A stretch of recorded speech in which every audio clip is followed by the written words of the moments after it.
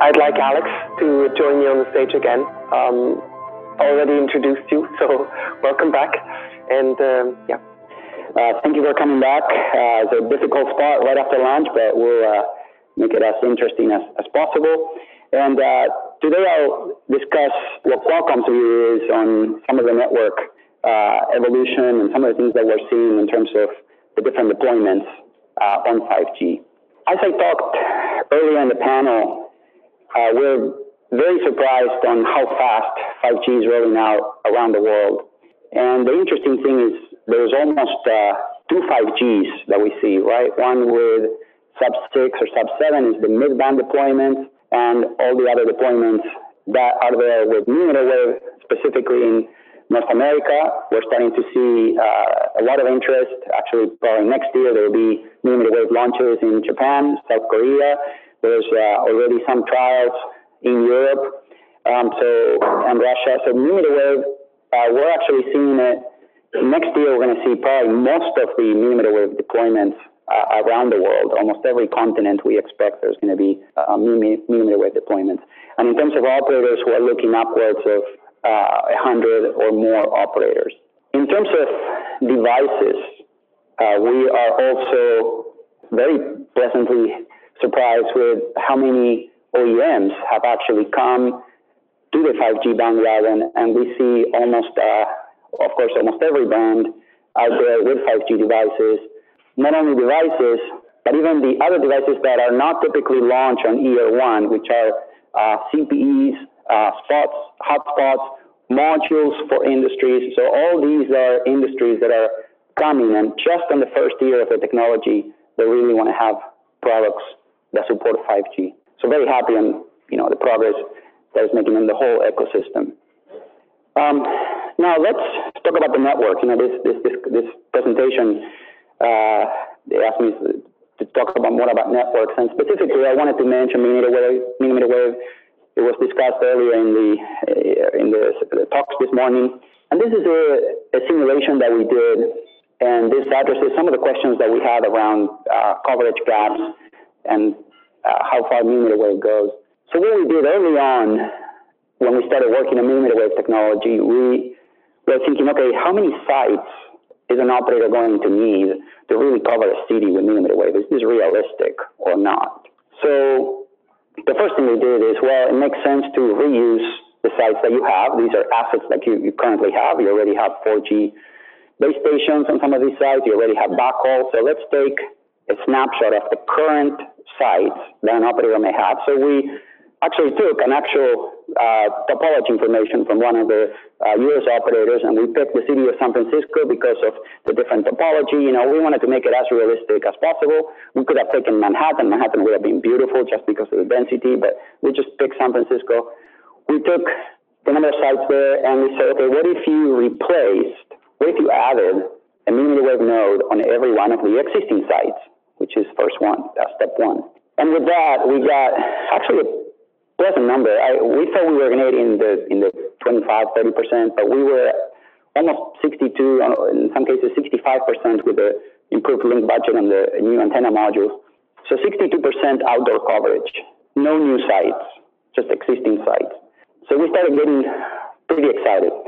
Now, why is that? It's because the networks are getting densified. If you think about it, you don't need all the sites to cover San Francisco. You need it because you need capacity in San Francisco. So it's a capacity versus coverage equation.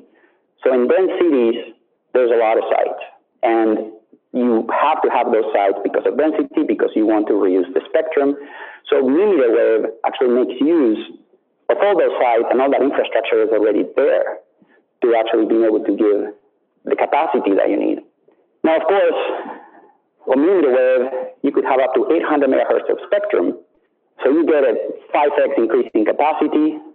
The cell edge rate, this is where you're at the edge of the cell, your worst possible coverage.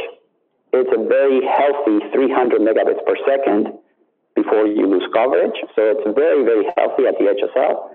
And of course, an average of 1.5 gigabit of peak speeds, you could be 4 gigabits per second or more if you're close to the cell. So we were very excited on this simulation, and we're actually seeing numbers today. You've probably seen tweets of people walking around with speed tests. I actually have my 5G phone. I've been walking around Manhattan doing speed tests and millimeter wave and getting above a gigabit per second, so I'm very happy about that. Now the question is, the previous slide, this was outdoor. So it's not indoor coverage, and a lot of the traffic is coming from indoor. So how do we solve that? And, a gentleman earlier today was talking about outdoor to indoor solutions. So solutions like that are going to be very helpful. But in any case, in general, millimeter wave is out to out or in to in. The other thing that was mentioned is once you're indoors, then you can have a very healthy coverage indoors too. So we started seeing, okay, how do we solve that? How do we actually get millimeter waves indoors? And we looked at 3 different cases. One is indoor enterprises, the other one is venues, and the other one is transportation hubs. The first one where we thought was, okay, what is the most challenging thing to do is we took a football stadium, 100,000 people, everybody taking, pictures, wanting to share their experience. I don't know if you recently have been doing sporting events, but sometimes you can't even send a picture up.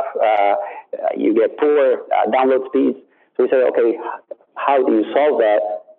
And millimeter wave is beautiful for that. We are able to do NFL stadiums with only 15 millimeter wave nodes, getting a full capacity of 100,000 people taking pictures with their multi-megapixel cameras. So that's the capacity of millimeter wave. And of course, you're getting 700 megabits per second on the downlink, 100 megabits per second, the worst 10% of users. You can start to see experiences like the gentleman for LGU Plus, where you have multi-camera. None of that would be possible if you didn't have the capacity and the network to be able to do something like this. So only millimeter wave really allows you to do this. If you wanted to do this in low band, you would need probably hundreds of sectors if you could even do this, but you wouldn't be able to do those speeds. So this is the kind of power that millimeter wave has. This is an example. Of course, you can apply this to anywhere where you can have, concerts, music venues, festivals, any of these areas where you have a significant amount of demand. So 15 sites. The other environment that we took was a manufacturing environment. We said, okay, millimeter wave, we had a lot of questions before, millimeter wave doesn't work. How do you deal with metal structures? You put your hand and you block it, it doesn't work. I think hopefully by the questions that I've been hearing today, we're past that. Now people are like, okay, how do I get the coverage? How do I use it? So we went ahead and tested on an industrial environment. And we're also very pleasant surprised just because millimeter wave uses reflections. So anywhere you have metal, millimeter wave is actually reflecting. So in this facility, with only 3 sites, we were able to have the whole floor covered. So you can have an industrial setting where it's very economical to actually put only 3 sites, and you can have the whole floor covered with millimeter wave. And this is the kind of environment where it's going to be mixed. Sometimes you will need low speed for sensors or very low speed, but sometimes you will need a lot of bandwidth. For example, when you have to do AR, a lot of improvements in the AR/XR field, where people want to get instructions or want to get videos as they're working, that requires high definition video. We hear cases of in automotive, in a factory, that they want to download, for example. There's a huge amount of software in a car. They want to download all that software in a car as fast as possible so that the car can keep going on the line. So a lot of cases where you need multi-gigabit speeds, and Wi-Fi just does not quite meet those requirements because of latency requirements, because of security, or because of other reasons that they may not want to use Wi-Fi. So this really solves that equation. And finally, one other area was enterprises, office buildings, typical office environment. This is a site plan of our Qualcomm building in San Diego. And this, we actually wanted to test this, so we put a millimeter wave site in the lobby as you come in. And we wanted to see, okay, what's the coverage when you have, drywall, glass, all the indoor elements of a normal office building. And again, with one site, and we actually have the system running today. With one site, we pretty much had coverage in that lobby, which is pretty significant. And the interesting thing is that because of the reflections, we are getting really good coverage even behind the antenna. So as you can see, all the green line is going all the way on the back lobby before the elevators. It goes into even farther back that area. So it's really expanding in just one site. So what we started looking at is, okay, if you can do this with just one site, then we went to our IT department and I said, okay, give us the locations of where do you have currently access points in the building, the Wi-Fi access points. Why couldn't we just put a millimeter wave site everywhere that we have Wi-Fi access points? And when we did this study, we found that you can easily do a one-to-one deployment between Wi-Fi and 5G millimeter wave. And that's very advantageous because you already have power there, whether it's PoE or full power. It's very easy to install, so you'll be able to possibly replace 5G millimeter wave node, maybe 5G millimeter wave access point with Wi-Fi combined into where you previously had an access point and not have to worry about coverage. The difference is that the experience, you're getting to multi-gigabits. And this is what will enable these cloud services that all the IT companies are looking to do, where you have more services on the cloud, connected laptops, where somebody comes in, you don't have any business information on your laptop. Everything is on the cloud. You don't have to worry about proprietary information leaving the company, somebody stealing the laptop. Absolutely everything is in the cloud, and now you have the speed and the latency to be able to use that in an enterprise environment. To that effect, we said, okay, well, we need products to do that. We do have a product, which is the FSM 100, both the modem and the antenna. And again, the key thing here is that you have to be able to use low power so that you can connect Ethernet, and you can do this with just PoE. So you can do these things or indoor replacement of Wi-Fi access points. So that's another thing that we're seeing on millimeter wave.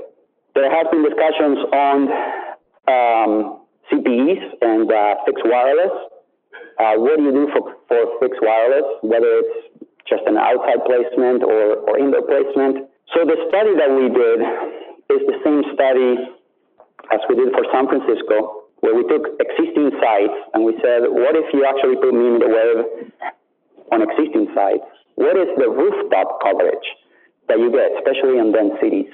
And we found that 80% of the buildings, actually this matches some of the other study that was shown earlier, 80% of the buildings were covered with 1.6 gigabit per second downlink. And if you put that in rooftops, you don't have the issue of, trees blocking or other issues around millimeter wave. So it provides for certain markets. We're actually looking at this in some of the Latin American markets and some of the Southeast Asian markets, where you can actually have existing sites, again, reusing the existing network that is today with millimeter wave, providing almost fiber alternatives as opposed to having to dig and get to each building. You can go over the top with millimeter wave, you put a CPE on the rooftop, and then you come down either via Wi-Fi or just traditional wireline into the different homes. And when you distribute across the average family in a home, you get pretty decent rates, about 400 megabits per second downlink, 10 megabits per second uplink, assuming a certain usage pattern. So it's a very, very healthy competition against what the typical cable providers may offer. Finally, in terms of how we see the network evolving, this is where we are today. Right now, 5G is on the higher bands, either mid-band or millimeter wave. Very soon, we're going to be able to do lower band with the addition either of dynamic spectrum sharing, where you can actually get 5G, the 5G coverage that you need. And that can either be through dynamic spectrum sharing or just lower FDD bands that an operator may have, or they would vacate to do 5G. So we're going to see that 5G icon pretty much everywhere starting next year to deal with the coverage. The question is, how do you, once you have coverage, how do you get the speeds? Well, what you do is you start doing carrier aggregation with the mid-band, and you start doing carrier aggregation with the mid-band to get on some of the speeds. Of course, you don't have the same speeds as you have when you're in the millimeter wave coverage, but you get very healthy speeds because you're doing both. It's called EMDC, where you're talking both to the 4G network and the 5G network. Finally, this is a roadmap for 5G, and I'm pretty excited because we're just getting started. We have quite a few years to come. I remember seeing one slide that there was a 6G number somewhere out there, but I think we have quite a few years on the different releases that are coming up that are already in the works with all the different capabilities that each release will have. So we're already working on silicon on some of these new releases that are coming up over the next few years. So the roadmap looks very, very interesting and very exciting. So with that, that's just to complete. Very happy with how millimeter wave is getting deployed. I think we have a good eye towards some of the solutions around indoor deployments. I think outdoor, I don't think there's that much of an issue around outdoor on areas that we have quite a bit of density. We hear operators doing these gigabit zones, basically where you go. There might be, like a Times Square, you go in, you have gigabit capability, and we expect that will continue to grow across the multiple regions. Private networks, we also see that very important. Like I mentioned in the factory slide, fixed wireless access. So all these different industries are coming up, and I'm happy to say that we have the right products to actually be able to meet these different demands. So thank you very much, and any questions we can do at the panel. Right? Yeah, let me ask a few questions now. Have a seat, please. We'll do a quick small panel here. So let me just ask a couple of questions to you, Alex. And I've seen those simulations that you have shown before at the Mobile World Congress. You did it for a number of cities. And when you look at the simulation, what I found quite interesting was that you actually deployed or you simulated with millimeter wave on the macro grid. Mm-hmm. So it was not a small cells deployment, but you had the millimeter wave on the macro grid. Now, is that a use case or a deployment case that you see materialize in the next years, or is it more the traditional small cells approach? Yeah, it was actually both. Actually, we took every site that the operator had, whether it was macros or small cell, that they were outdoor. So we actually combined both because we figured if you already have an asset, if you're already paying a lease on top of some rooftop, or whether it's a macro site or you have an asset and backhaul, then it shouldn't be that difficult to actually add millimeter wave. So we took the whole network as it is today on 4G, and that's where we put millimeter wave. Mm-hmm. Mm-hmm. And I think from there to expand, I know there's a lot of movement by different governments to actually allow the location of additional small cells on street infrastructure. Mm-hmm. So that can only help being able to facilitate the additional small cells. Yeah, but when you speak to operators, and I assume that you have a lot of such conversations, do you actually discuss the deployment of millimeter wave on the macro itself? Of course. Yeah. Okay. I don't really see a difference between macro and small cell. I mean, for me, it's just one network. Mm-hmm. It's really dynamic. Sometimes you turn off macros because you need the capacity, and it just evolves into small cells. It's really dynamic. So we really see it as one big network. But yeah, obviously, lots of discussions about what is my network today, where do I put millimeter wave based on what assets they have available, and then what else needs to be there based on their business needs and where they want to actually have the coverage, the capacity. Yeah. Coverage is not an issue, it's the capacity. Yeah. Okay. So when I remember at the beginning of the discussions around 5G, everybody was talking about millimeter wave and small cells. Mm-hmm. Now, when you look at the deployments around the globe, maybe apart from the US, it's a lot of C-band spectrum deployed on the macro grid. So something which is maybe also easier to deploy on existing grids. So do you see in the future, in the coming years, that there's a switch where you actually will start to deploy a lot more on small cells? I mean, is the macro, kind of like also at the end of further densification, or how do you think that will evolve? Just because of the capacity that you need, it's natural that the networks will need to be densified. There's no other way around it. It's physics. You need to be able to reutilize the spectrum. You need to lower power and be able to reutilize the spectrum in as many places as you can. That's how you will absorb the capacities. So yes, there will be a trend to go from very high coverage sites to a lot of small cell capacity sites as the demand goes in, which goes along with the consumption, and somebody was saying that earlier, the consumption of the data getting as close to where you actually need it. So it really goes along the lines of, let's put the data consumption, let's have the consumption being very close to the phone. You need less power to do that. You can reutilize the spectrum. You can put mobile edge compute. You can do all kinds of things as you get closer to the edge through densification. So that's a natural evolution of the network. Okay. Now you showed a lot of these different venues like stadiums or the private networks, or if you also take malls or whatever, where it's probably more natural to deploy the small cells, right? Mm-hmm. Now, you mentioned indoor traffic or indoor, and we know that, 70% of indoor traffic or cellular traffic is consumed indoor. Mm-hmm. So when I think about my home, what's going to look like in the future? How do I get all this 5G into my home?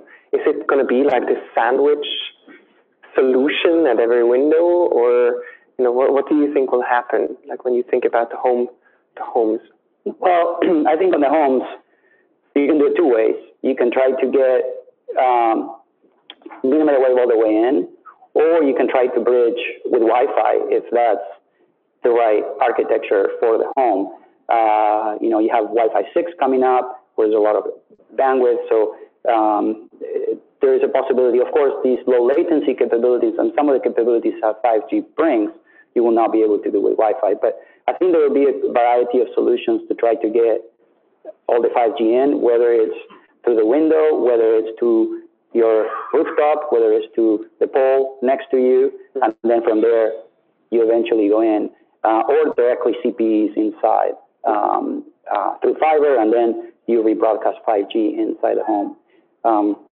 Many variety of things, like today, there's many ways to get to your router. But the key is really there's going to be a 5G site very close to you where you can do these things, and then how do you bridge indoor. Mm-hmm. I'm really excited about the enterprise case. The home is a little bit different because some of the capabilities might not be as needed as in an enterprise environment. The amount of capacity, your family, you may have 4 or 5 people inside the home. It's not as if you have a big enterprise. So you might be able to solve the home in different ways. Okay. Very good. All right. So let's move to the next speakers. Thank you. So we like to get deep into the technology, and I told you this morning we wanted to cover all the chain. So I'm very, very, very pleased to have Sanjay with us today. He's the chief marketing officer of II-VI, and I think I am not going to try and explain what you guys do, okay? And I'm going to start by asking you a very simple question. Why are you called II-VI? Okay, so when the company was founded in 1971, the material system the company was founded on was a material called cadmium telluride. And it belongs to a class of infrared materials, zinc selenide, cadmium telluride, zinc sulfide.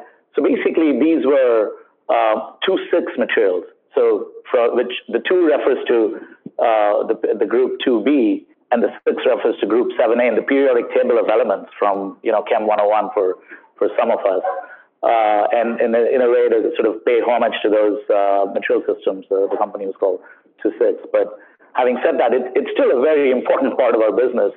This is 10 micron laser optics for carbon dioxide lasers for industrial applications. So I am right, probably understanding that you the core of what you do is materials. So maybe could you before we get into the specifics of 5G, and I think you will all be amazed by how much materials matter in 5G from the very beginning to the very end of the network. But before we go there, can you give us a bit of like a teaching about materials and these materials you're working for, on what makes them so useful first? Okay. So, I mean, you can see our engineered materials. We have over 24 material systems. So these are unique, complex material systems. But really, these materials underpin all of our transformations many of our transformations that we are talking about, including 5G. So if you look at the slide here, it talks about materials in aerospace, semiconductor equipment, 3D sensing, compound semiconductor materials, datacom wireless, indium phosphide, gallium arsenide, again, compound semiconductor materials. So we've got, materials that matter is our tagline for our company. And that's at the core of 2.6. Now, we sell all the way down from the core materials platforms to subsystems and systems. So components, modules, integrated modules, subsystems, and even system level products to our customers. So materials really underpin our company. And so these materials, I imagine if we need 2.6 to get them into the market, that probably means they're challenging to manipulate or to manufacture. So can you tell us about what makes you different and what makes you win in that field? Yeah, sure. I mean, we've got I'm not going to go through all of them, but we've got a number of material systems. So let me take a couple of examples. Maybe the top one under automotive, silicon carbide. We've been investing in silicon carbide for 30 years. It took us, I'm not saying it took us 30 years, but a large fraction of that time. These are complex systems to grow and develop. And really, silicon carbide is key for power electronics that go into 5G, for RF amplifiers. We are the leader in terms of RF substrates for silicon carbide substrates for RF applications. So some of these, diamond is another one where we make these unique windows based on diamond. I mean, diamond is a material. If I were a design engineer, it's got superlative properties in any property that you take, whether it is mechanical properties or optical properties, electronic properties. If I'm a design engineer and I want the best material in the world for any application, I would say make it with diamond. But it's not easy. It's hard to get. It's hard to make. So, for example, we make in the area of diamond, we make polycrystalline diamond windows for EUV lithography. So this is 7 nanometer technology. That is critical for 5G. I mean, all the data finally has to go through fiber optic networks, and these transceivers work. The DSP that is needed for these transceivers is based on 7 nanometer technology. So for example, these windows are the very high power laser power goes through these windows. The windows cannot deform. They have to be perfectly aligned. There's a lot of the highest thermal conductivity, so you can take the power out of these windows. So that's another example. I mean, there are plenty, but let's start with just a couple. Okay, so that makes sense, and I keep in mind that you guys make diamonds, which we do make diamonds, yeah, which sounds very exciting. So maybe we could get into more into the specifics of 5G. Sure. If you want to change slides. Okay. Well, depends on you. The next one. Yeah, sure.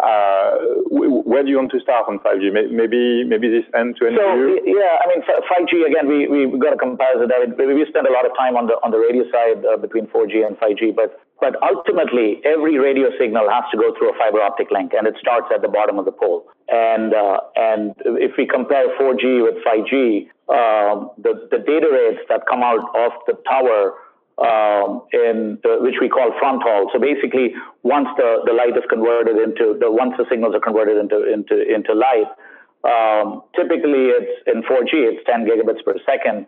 In 5G, it's hundreds of gigabits per second. And then you can imagine these tributaries, as they go to the bigger rivers, those data rates are much higher, terabits per second kind of data rates. And II-VI, actually, we make products starting at the tower. I mean, we make silicon carbide wafers, which is critical for RF amplifiers. So our products start at the tower and then go all the way through the backhaul and the core networks. We make transceivers. We make maybe the next slide has a little. So I mean, this is a little cartoon that shows the tower on one hand and a submarine link in the sort of the middle. And then it goes to, let's say, another continent, and then goes to a tower. That entire trail, we've got products everywhere.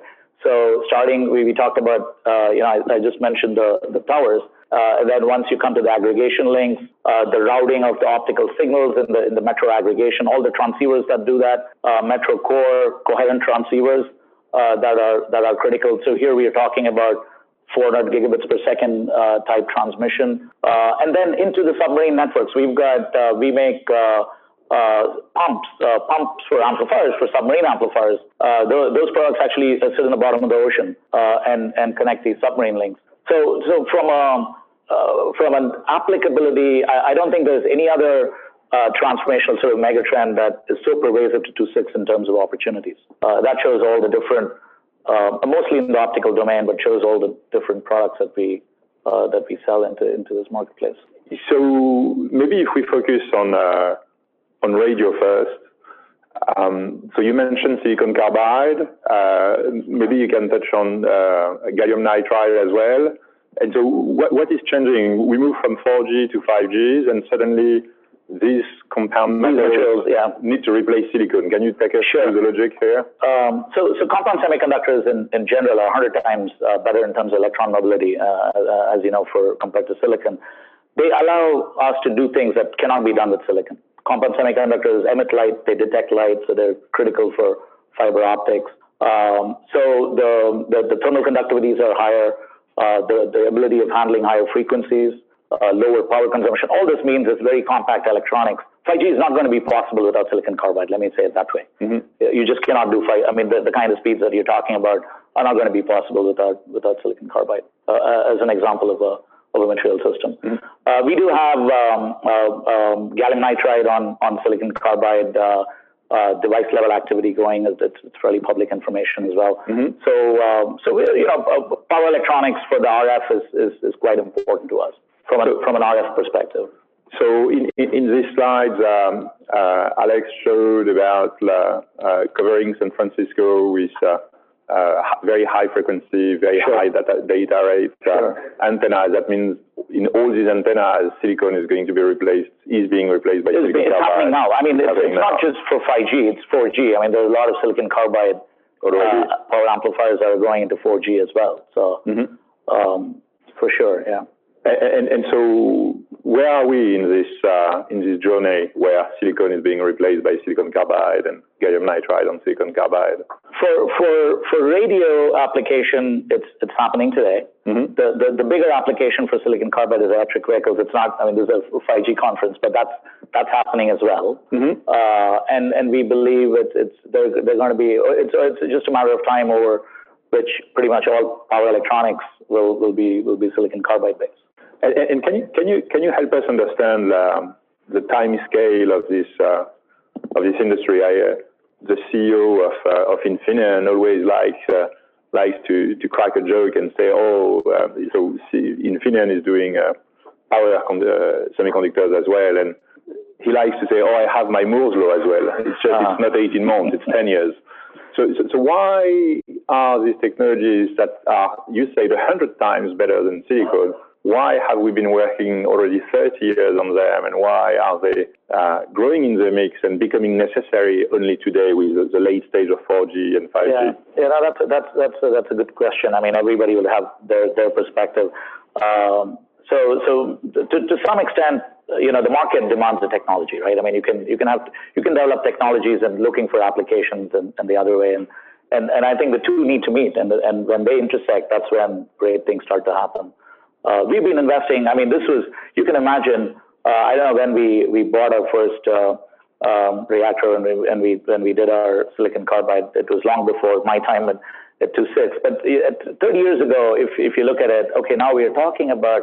I mean, 4G, 3G, 2G was not even conceived at that point in time. So you're talking about a conviction that, okay, power electronics is going to need better materials, and silicon carbide is a great material. The next question is, is it going to be diamond next? And we think so. Diamond is going to, whatever is happening with silicon carbide today, diamond's going to follow. Hopefully in my lifetime, but there is going to be a time for all of these, and we continue to invest in those types of material systems. So we hear, like, for those who follow more broadly silicon carbide and compound materials, we hear like growth is being constrained. So we need silicon carbide for 5G, but as you mentioned, in electric cars as well. Sure. So why is it so? Why are we supply constrained? Why does it take so long to build up manufacturing capacity for these components? It is a tough material to grow. It's a material, traditional crystal growth. I mean, just starting with the wafer, right? I mean, ultimately that's your substrate. It's a tough material to grow. You cannot grow it like how you'd grow silicon. There's no liquid phase. It's a vapor phase deposition. It's a process that requires over 2,000 degrees centigrade. It's a complicated material system. It takes a long time for people to get good at it. And it's going to take, I think the people who are good at it are going to drive the capacity now, which we're doing, and, a couple of others are doing as well. Over time, yeah, sure, there'll be more competition and, more people, but for now, I think the demand is there, so I think the expansion is going to happen. It's happening as we speak. I mean, our silicon carbide business is, it's going through a little bit of a hockey stick ourselves. So. Yeah.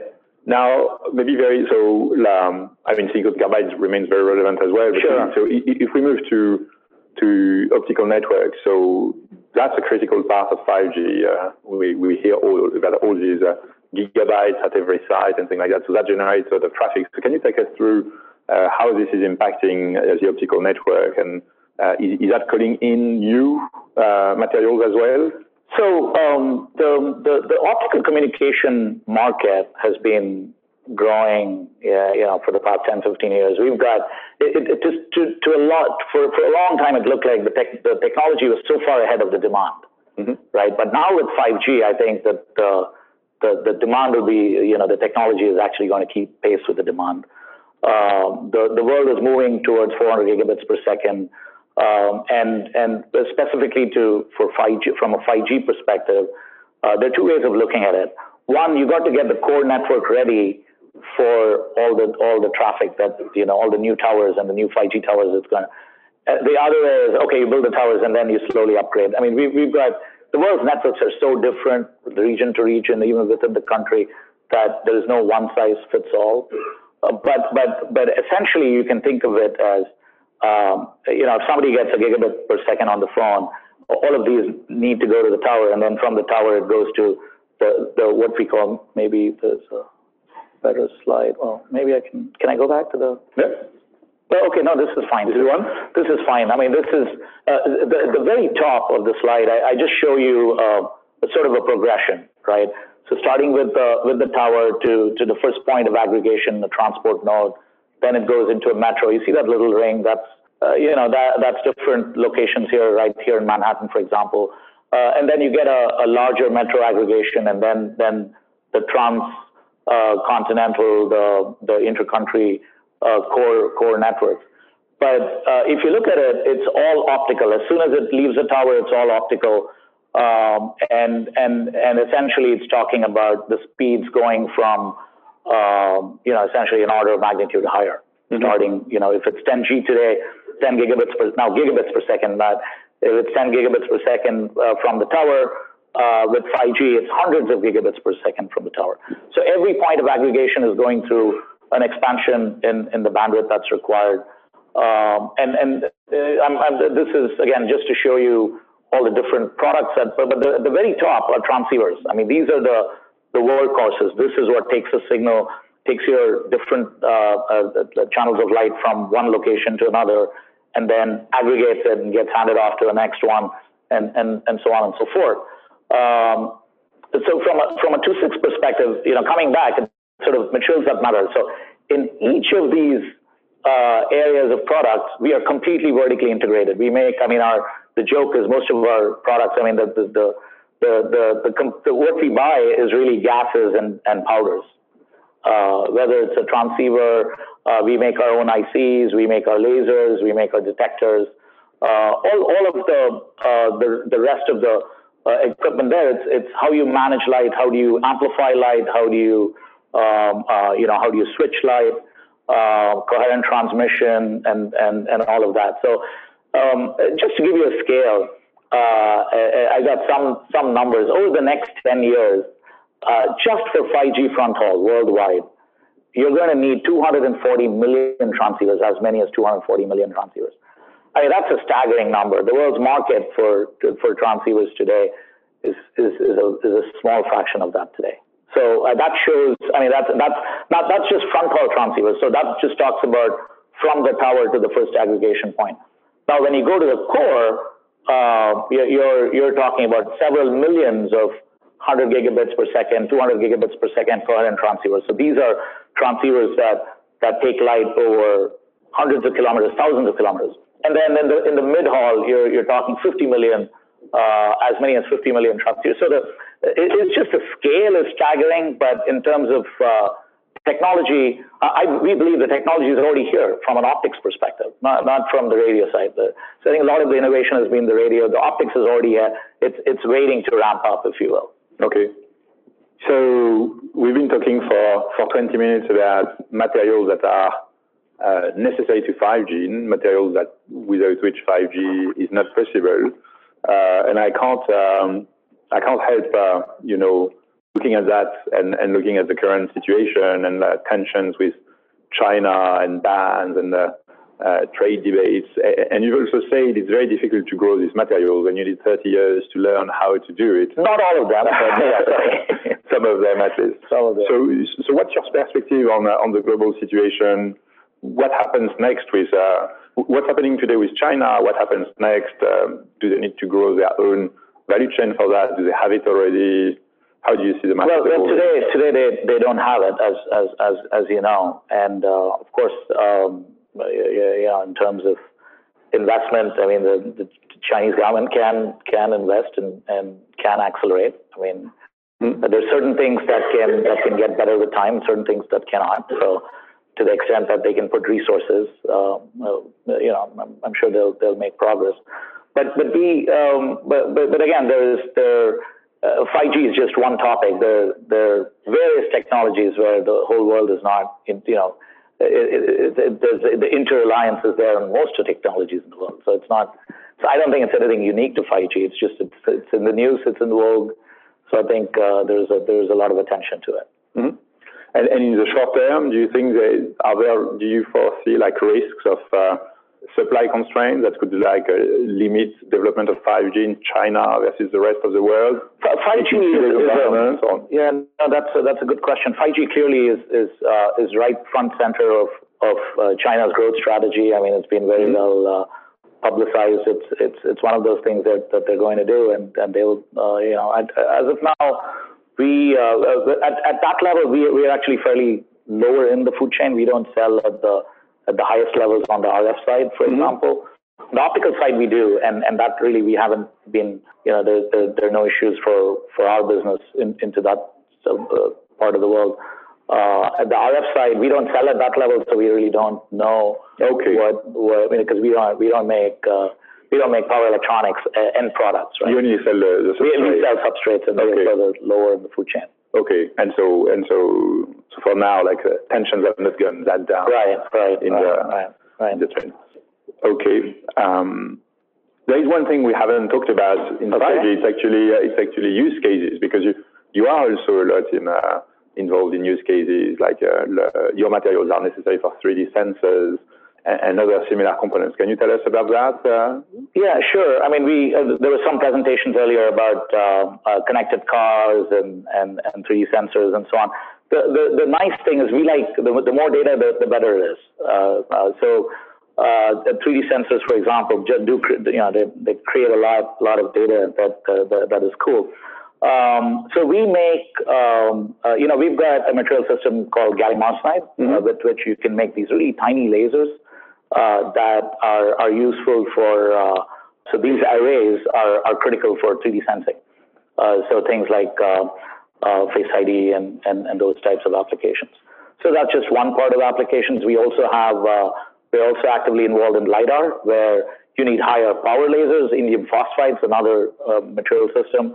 We are working with customers on in-cabin monitoring. So these are 3D sensors that are looking at the driver's expression. Suppose he just had a fight with his boss, and his pupils are dilated, and the system says, "Hey, slow down."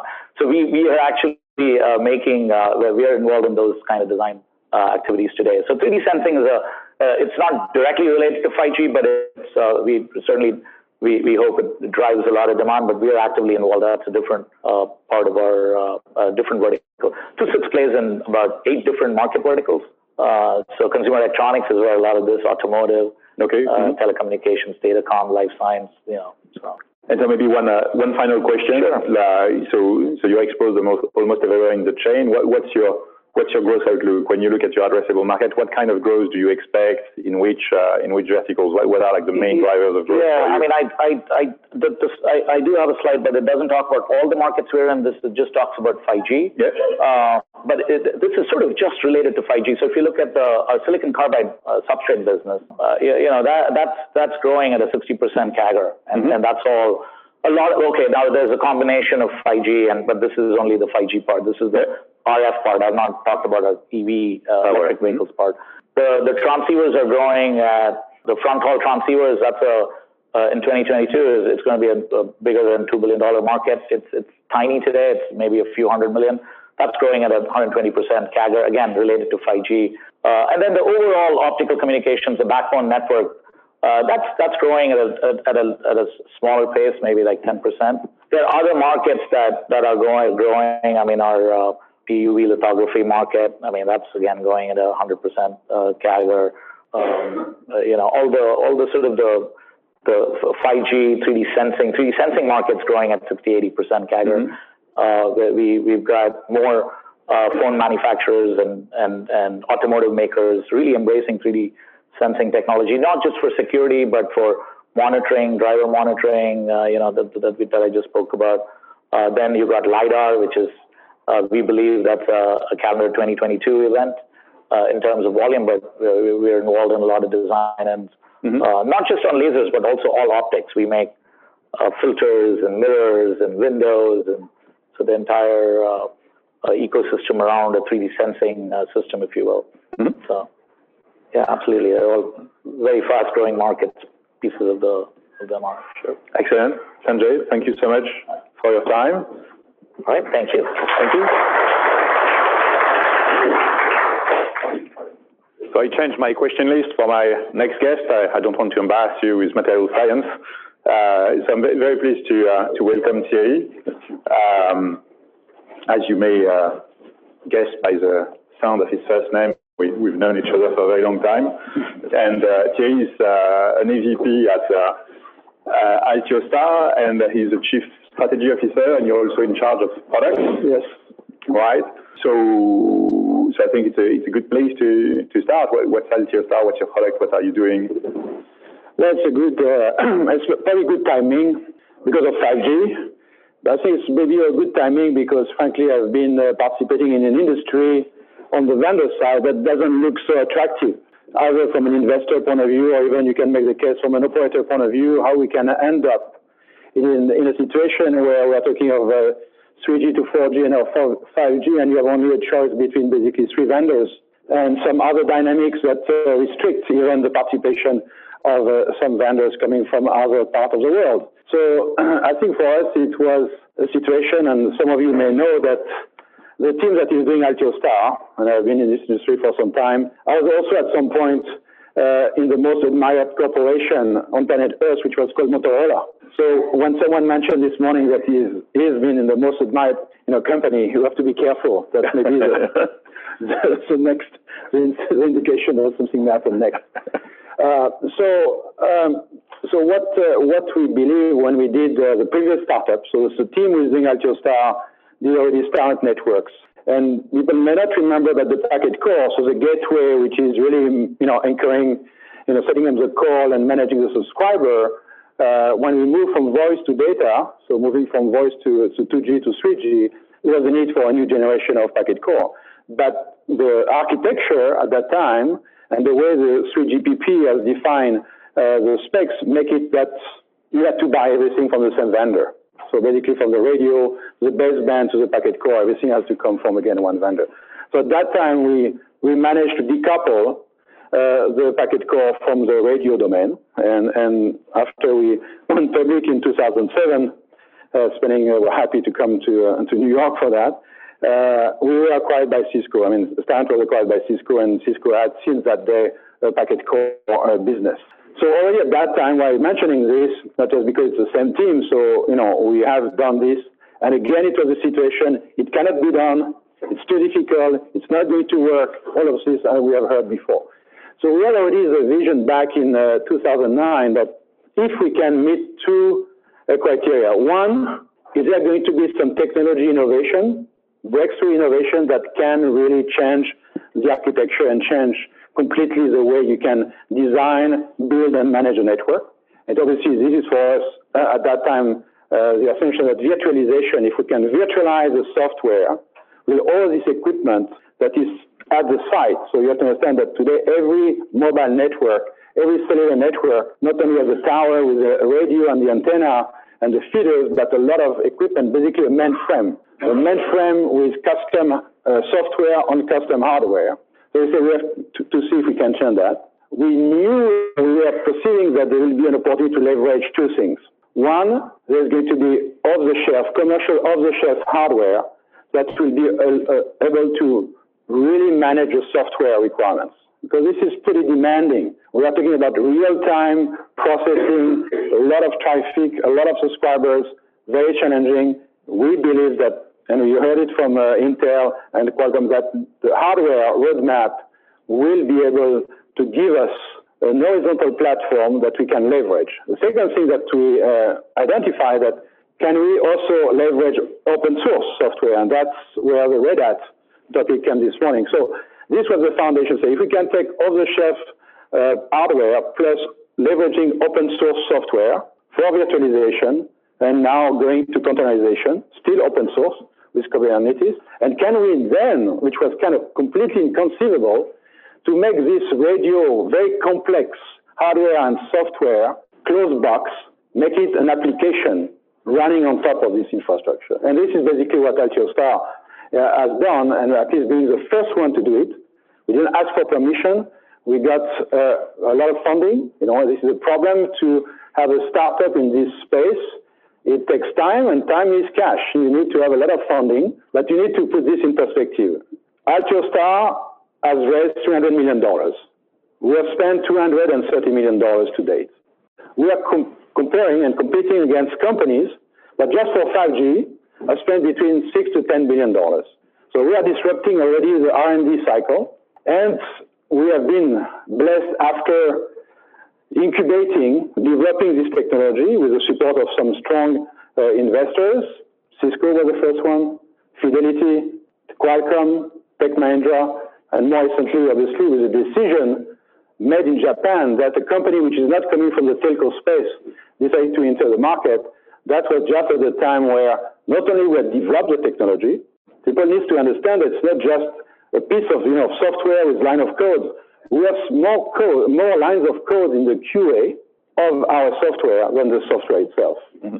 And we have spent $35 million just for the lab equipment. So even if we just do the software, because it's a software-centric architecture, we are able to put in our lab all the elements from the radios to the OSS, so we can certify all the elements that will run on this more horizontal architecture.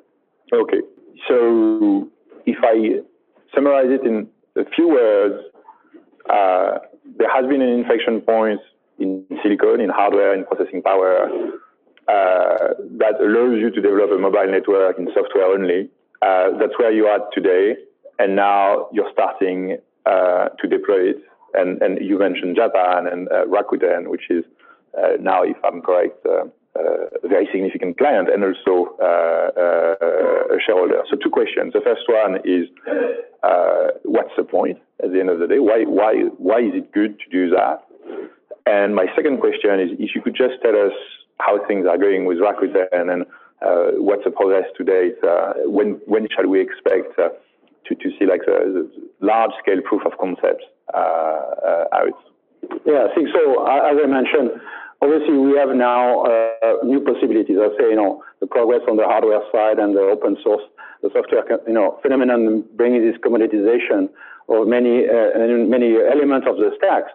But I think what is more important that it has been coming through the discussion today, that if you really want to deliver 5G, you cannot just take the existing model, bring the architecture, the way we build networks, and when you look at all the use cases that you need to serve for 5G, the network has to be able to really be more cost efficient. So it has been certainly bringing, because if you get Rakuten, that's where I'm going to give more detail, but the scale of doing not just 50,000 macro sites, but they will have, just for 5G, 1.5 million cells. So now the network itself and the way it's going to expand is a complete other dimension with many more devices, more traffic, but also all those different use cases. What you see today is not, it's not 5G, okay? It's being a 5G in the sense that it start to give you the speed, but the real 5G will be when you have a standalone, so the complete end-to-end from the radio to the core, that you can do end-to-end network slicing. Because if you want to serve all those beautiful use cases, the verticals, you need to have a network which is going to be able dynamically and completely automated to guarantee that you are going to give this QoS for this particular vertical. And if I'm the enterprise, I don't want to see all this equipment on my campus or premises. So you have to give me more concept of 5G on demand or 5G on service. So all this promise of 5G is driving the need for a very different architecture, but also a very different model, where we can have more of a platform where people will be incentivized to invest on. And this is what has not happened today, because today it's more of a closed environment, and you have to rely on a few vendors in order even to drive your own services roadmap. So we need to change this architecture, and I think by making it more software centric and software defined is the only way to really create this new situation for the future. Okay, very good. So Rakuten, an update.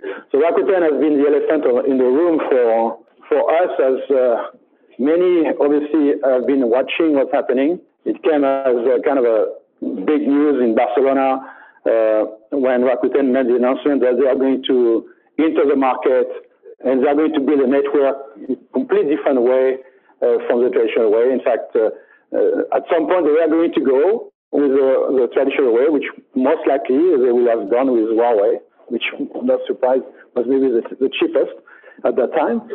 But Rakuten, first, it's an e-commerce, fintech, companies have a lot of content, and they believe, so this is the strategy of their CEO and founder, Mikitani Son, who said, for my business strategy, I can no longer rely on the MVNO model, which was I'm getting connectivity, so the link between my content to my end users just by paying KDDI.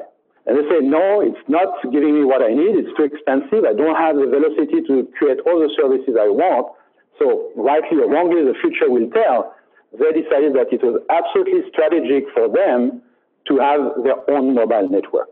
So they are not just entering the market because they want to disrupt KDDI and NTT. It's very clear that Japan, like the US, like a few other markets, the price of mobile service subscription is pretty high.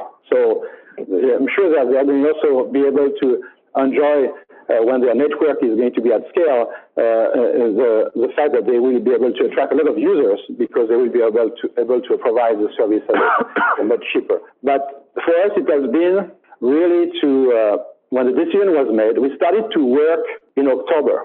In fact, Altiostar being a key element of this new architecture, but we are not recreating another Nokia or another Ericsson or another Huawei. We don't need to. This is an open architecture with an open interfaces, which means open supply chain.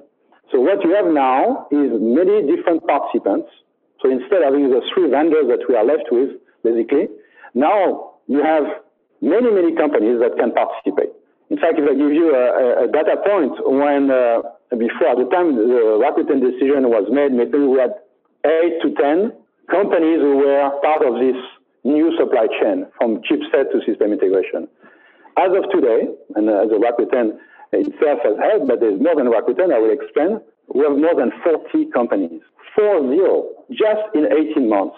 It just shows the power of when you go with an open architecture, open platform, how it does allow new participants, because there are new participants that are coming, because now if you move, as we have done, all this equipment from the radio domain, from the site to the cloud, obviously you have companies who are already in the cloud, who are coming from the IT side, who are able to participate. So Rakuten has been an extreme focus for us, to the point where it was extremely difficult even to entertain discussion with other operators. We had to deliver because no network has been built, even if they are a little bit late. I think they were probably too ambitious. I think they are running in some issues to get all the sites ready. As you know, Japan is going to host, Tokyo is going to host the Olympic Games next year. So there is definitely a shortage for civil working.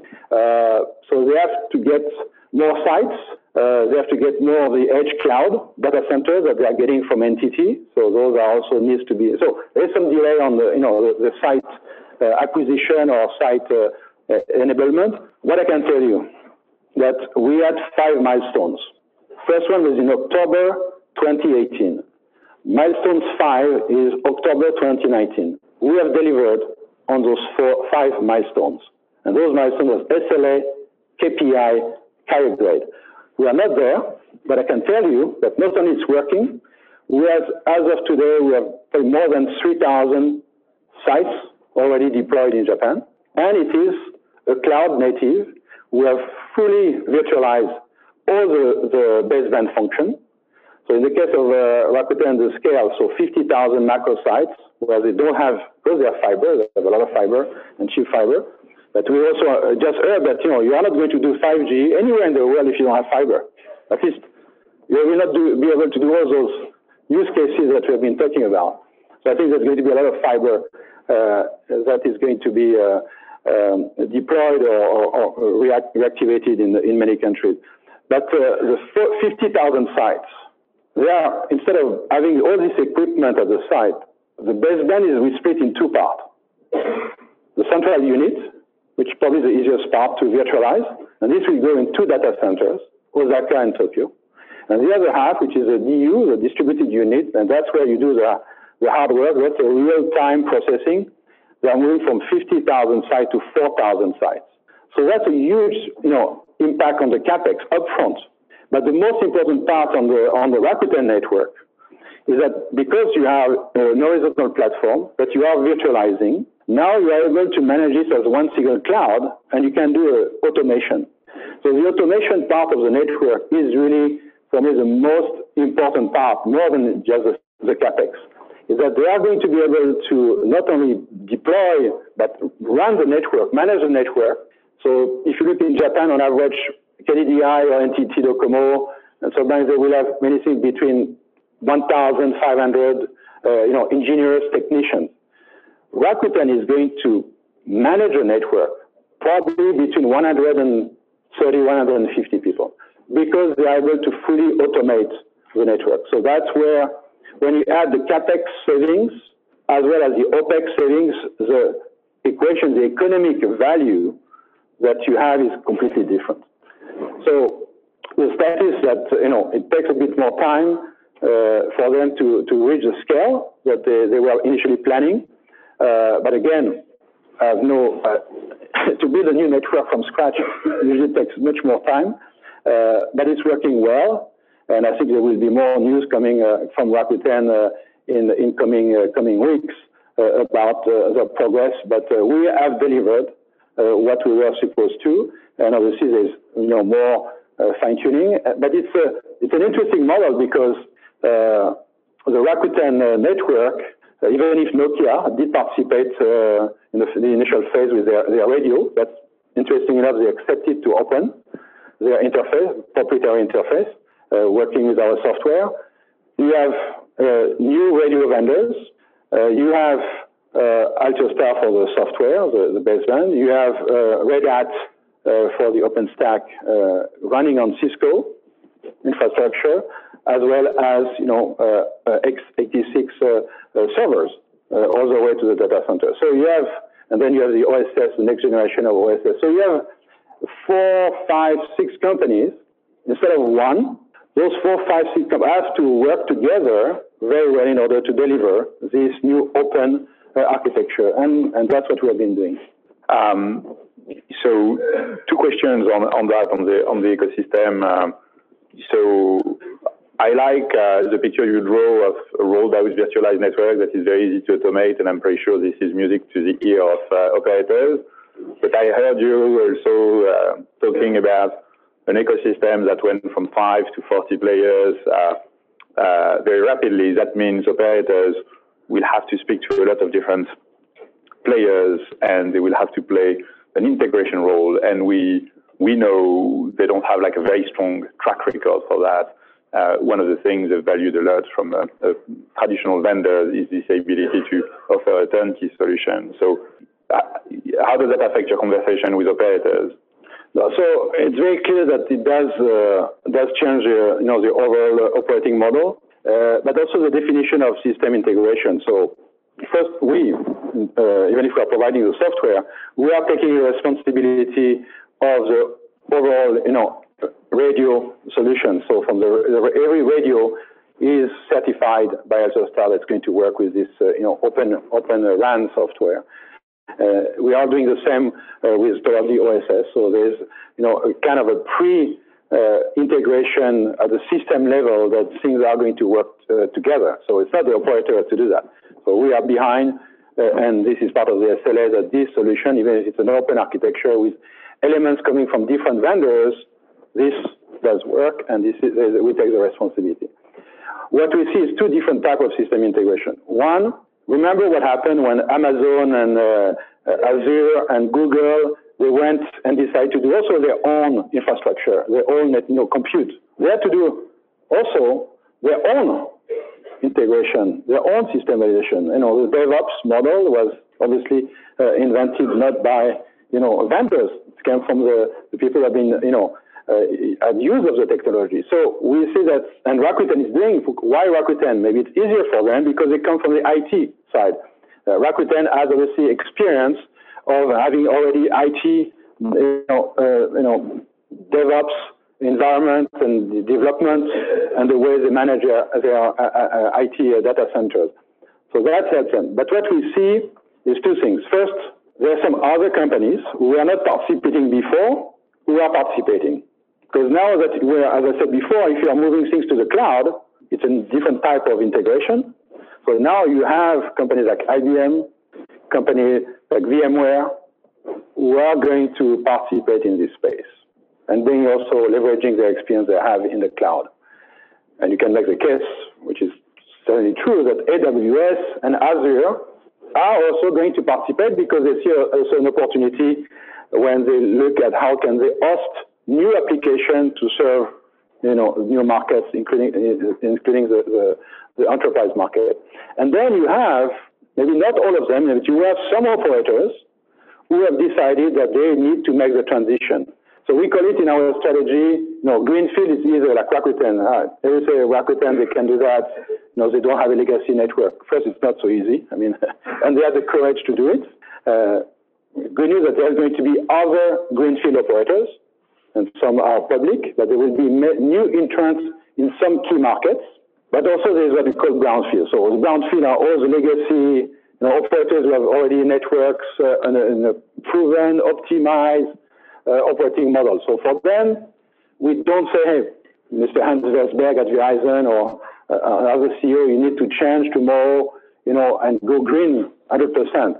What we do, which is probably the smart thing for them, is to do green on brown. So you start to insert, because there's new use cases, there's new spectrum, or there's always new need for densification. So you can, in fact, insert this new architecture as an overlay for existing. In fact, which may not be known, they could even keep all their existing radios coming from Nokia, Ericsson, and Huawei, and run this open architecture, open RAN architecture. The problem that obviously the vendors, even if Nokia decided to do it in Japan, the traditional vendors will be very reluctant to accept to open their interface, unless one day they will be obliged to do it. And that's the promise of O-RAN. So if people who are following what's happening in the industry, to close the gap on 3GPP, is to have this O-RAN initiative, this consortium, which is going to have this specification, which are going to allow now to have operators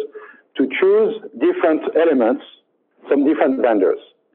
So what we have seen is some of those vendors who have decided not to wait is to start to green on brown. So one is public, because they just made an investment in Altiostar, is Telefonica. Telefonica has two major market needs at this point, still deploying 4G in Latin America and going with 5G in Europe. They have decided for both topics that they want to go with this new architecture and not only architecture, new business model. Telefonica has already issued RFP, which is one for radios, one for the software, one for the servers, and one for the services. So it is not the fact that it's going to create more complexity. In fact, we are simplifying dramatically the way the network is going to be designed. I mean, if you take Rakuten, one site using the traditional model will be at least 50 SKUs. We have 10 SKUs. Mm-hmm. So just one, very fact-based situation. So we believe that we can simplify the network, we can automate the network, and if you do those two things, then obviously it's much different agenda in terms of what does this system integration mean. One last very quick question for you. We know that in Washington there is a lot of questioning around creating more alternatives and maybe a national champion amongst telecom equipment manufacturers in like the destructured or like the intermediated world you described. Does that make any sense? Well, first, obviously the 5G topic has been very much in the news for some time. I would say the China situation has been even more in the news, and when you correct the two, the situation what we have, and the U.S. government, and not here to judge is are doing the right thing or not, but I just came back from Washington because, in fact, they didn't know. I mean, they didn't know that there was an alternative to the traditional model. So say, okay, if it's not China Inc., then we have to buy from those two companies coming from Europe, which frankly, as I said before, are not in a great shape, which is an issue on its own. But when they discovered that through this innovation is happening in the U.S. And people, this is where funding is always happening in the U.S.